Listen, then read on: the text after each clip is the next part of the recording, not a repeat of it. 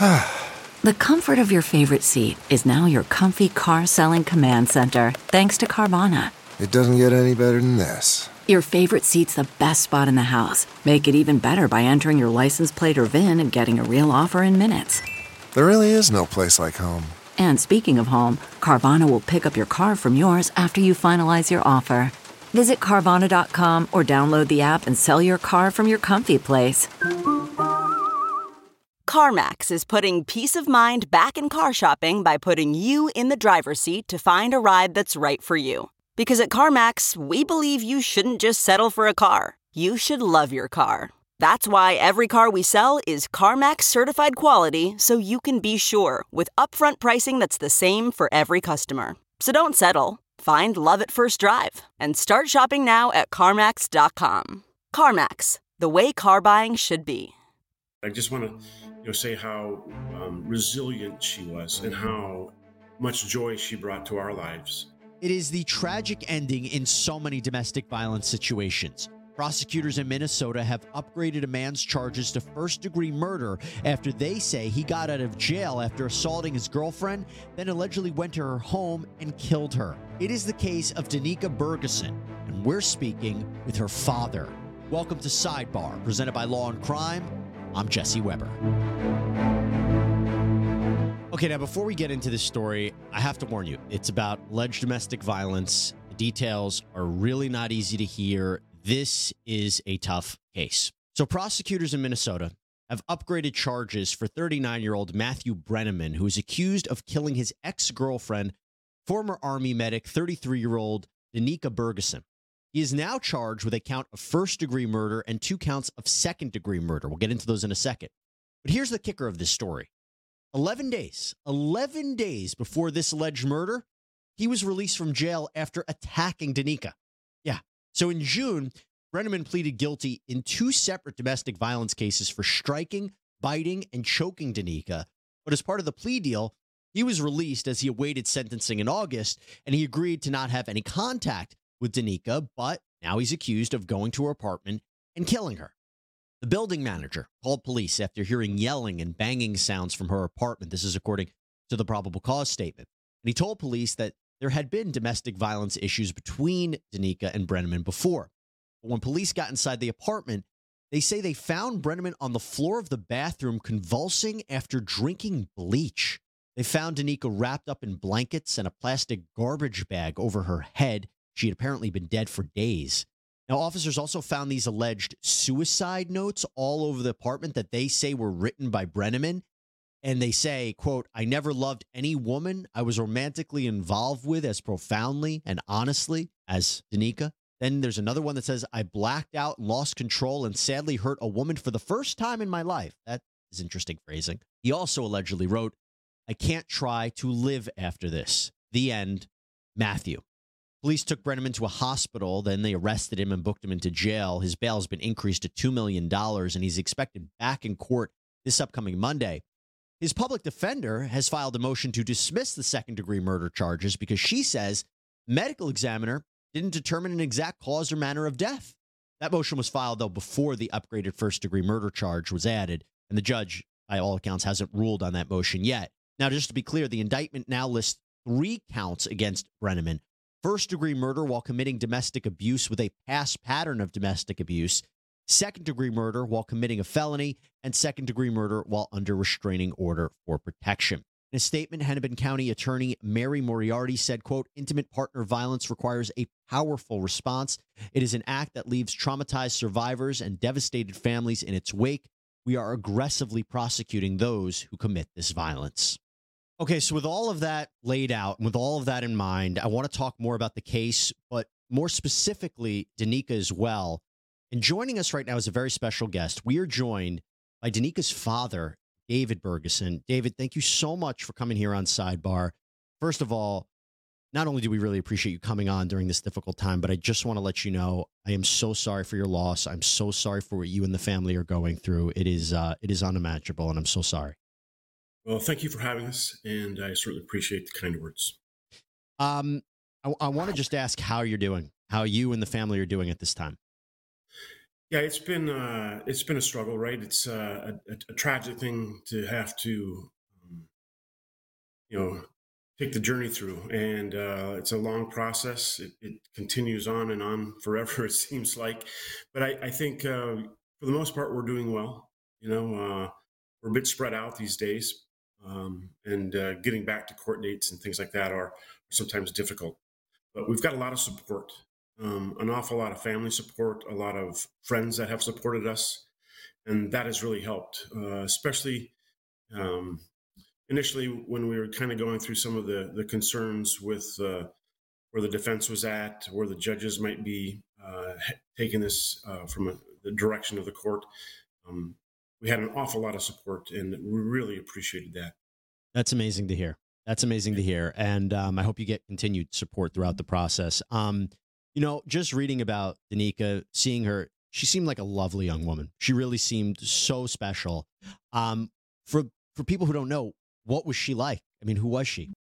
Yeah, I mean, she was an incredible personality, so vibrant and so full of energy, and so giving. I mean, I think that was part of her downfall, getting into this situation with this gentleman who took her life. She was had struggled with some things through college. Had got herself straight. With military service. But I think just going back historically, Danica was came out of the Hennepin County foster care. We were foster care parents originally, and she moved in with us when she was age 6, and then we adopted her when she was 9. And I think through those early years, she had some pretty traumatic life experiences. And I think some of that lived with her throughout her life. But I just want to, say how resilient she was and how much joy she brought to our lives. She was a great student. She excelled academically. She excelled athletically. She was on a state championship swim team. She, played rugby in college. When she was in the military, they had, I think there were 1,200 kids in her battalion that were going through basic training, and she won Soldier of the Cycle. Out of all 1,200 kids, she was the most physically fit and scored the highest on her oral exams. So, just she really had some really great qualities, some real leadership qualities, and it's just a shame to see a life put out like that. It is. It sounds amazing. I mean, she went to the U.S. Army, then goes back to studying animal science, working at a veterinary clinic. Just amazing. You mentioned Brenneman. Did you ever meet him? What did you know about the relationship? I never met him, and there really wasn't much of a relationship. I think they might have, been friends. They kind of dated a little bit, but right from the very get-go, I think there were problems. And she was pretty badly assaulted early on in that relationship. I want to say in March. I think they started going out a little bit in February, and he assaulted her in March. He was charged with domestic violence, I believe, at that time, or aggravated assault. And I don't know that he went to jail in that first experience, but I do know shortly thereafter there was another episode where he had a pretty violent exchange with her, and he was put in prison. And I think he was there for maybe 3 months.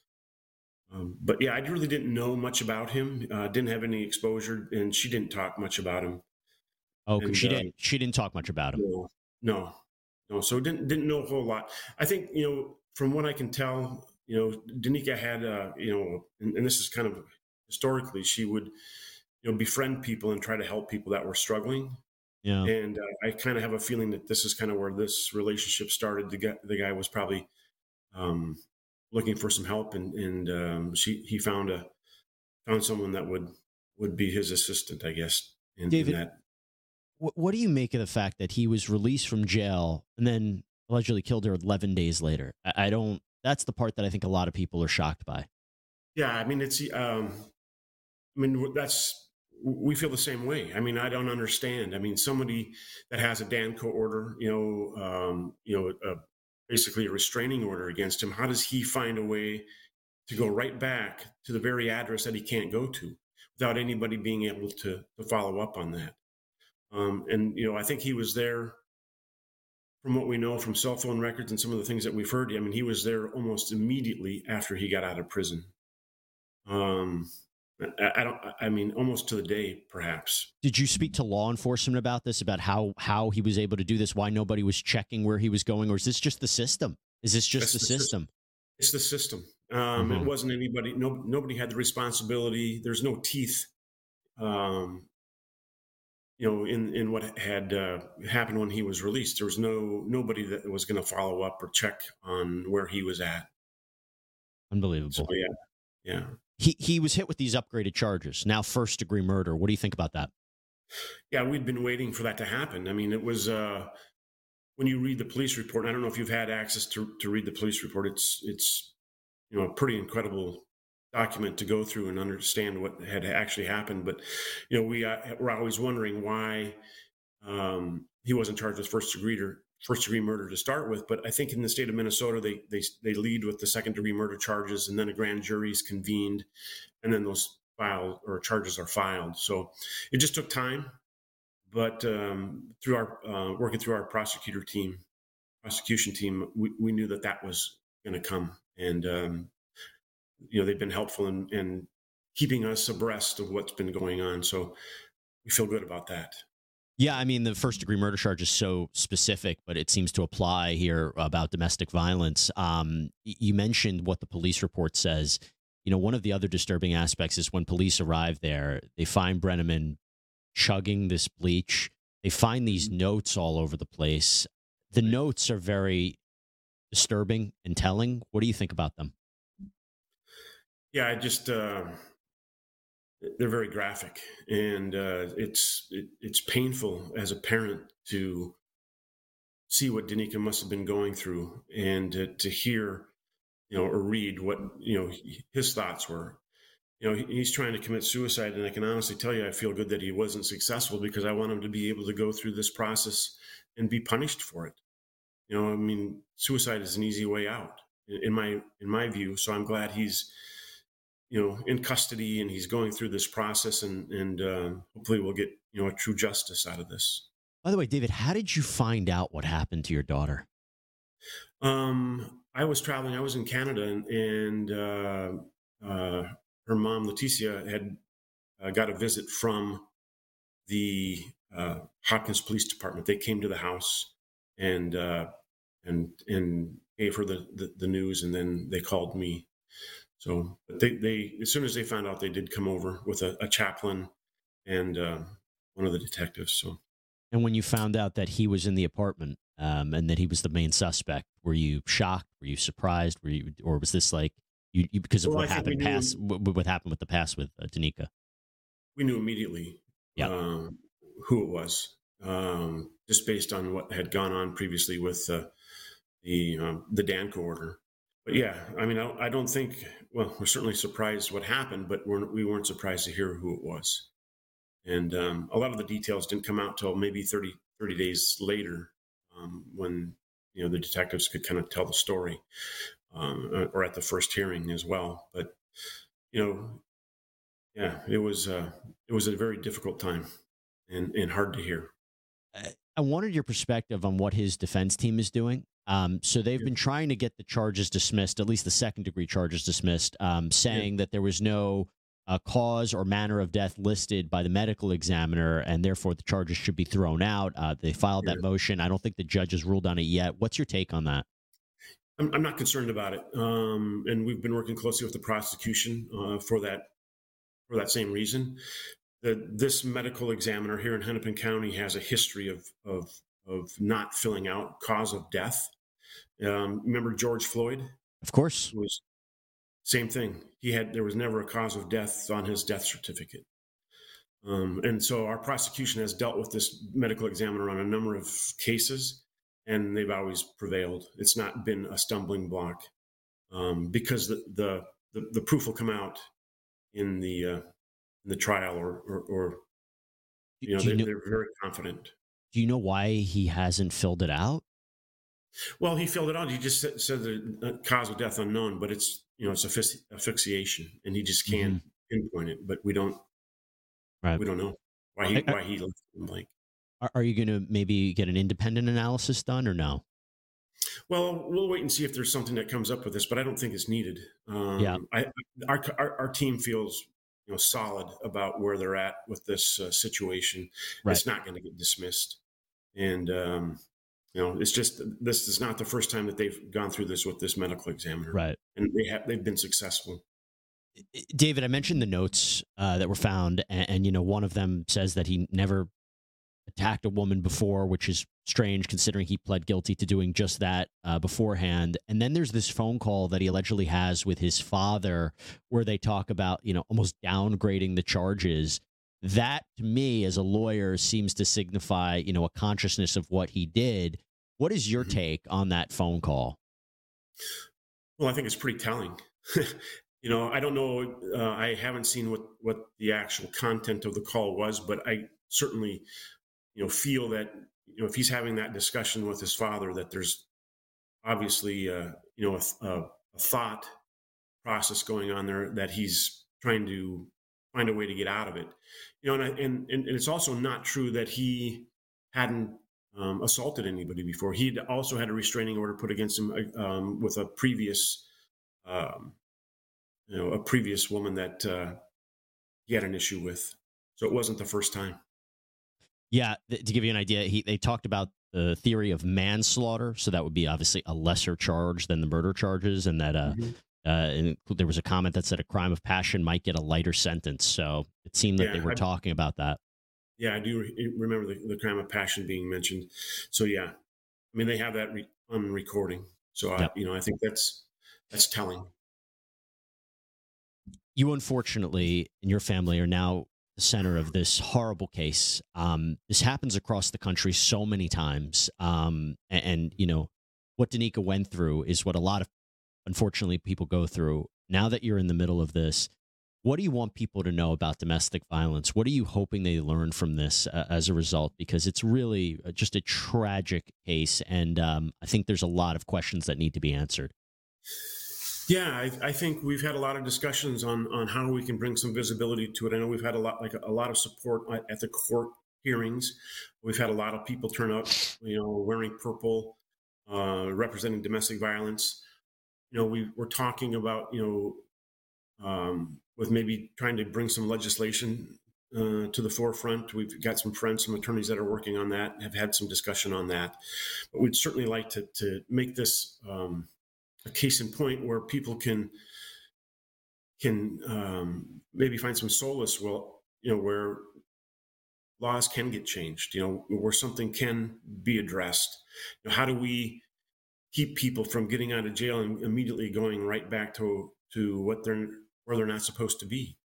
Yeah. So, especially on the the ability to just walk out of jail and have nobody know where you're at. No ankle bracelet, no monitoring device is upsetting. And that needs to change in this environment. I mean, that's what should have happened. We should have been alerted. I think Danica was alerted that he was getting out, and she was scared to death. I had been in the hospital with her the last time when he had beat her so badly. She was so badly bruised, and she had bite marks all over her body. And, she was terrified of the guy. So for him just to be able to come back and get in without any monitoring whatsoever is disturbing. And, that's got to help. And we want to bring some visibility to that. We don't want people to have to go through a tragic event. We want people to understand that there are avenues to get help, and reach out and talk to people about a situation that you may be in. It's incredibly difficult to have to go through this and reflect about it over and over again. So it's, hopefully shed some light on a difficult situation. Maybe it will. And hopefully it does, because these are important questions to have, and it shouldn't have happened. So, David, I know that this is just an incredibly difficult time for you and your family. I appreciate you speaking about it. I know it's never easy. But hopefully this does get more exposure, and we can amplify this story and amplify the message that you just delivered, and hopefully someone's life could ultimately be saved as a result. So, David Bergerson, thank you so much, and wishing you and the family the best as you move forward. Well, thank you. Thank you for having us. Really appreciate it. All right, everybody, that is all we have for you right now here on Sidebar. Thank you so much for joining us. Please subscribe on Apple Podcasts, Spotify, YouTube, wherever you get your podcasts. I'm Jesse Weber. Speak to you next time.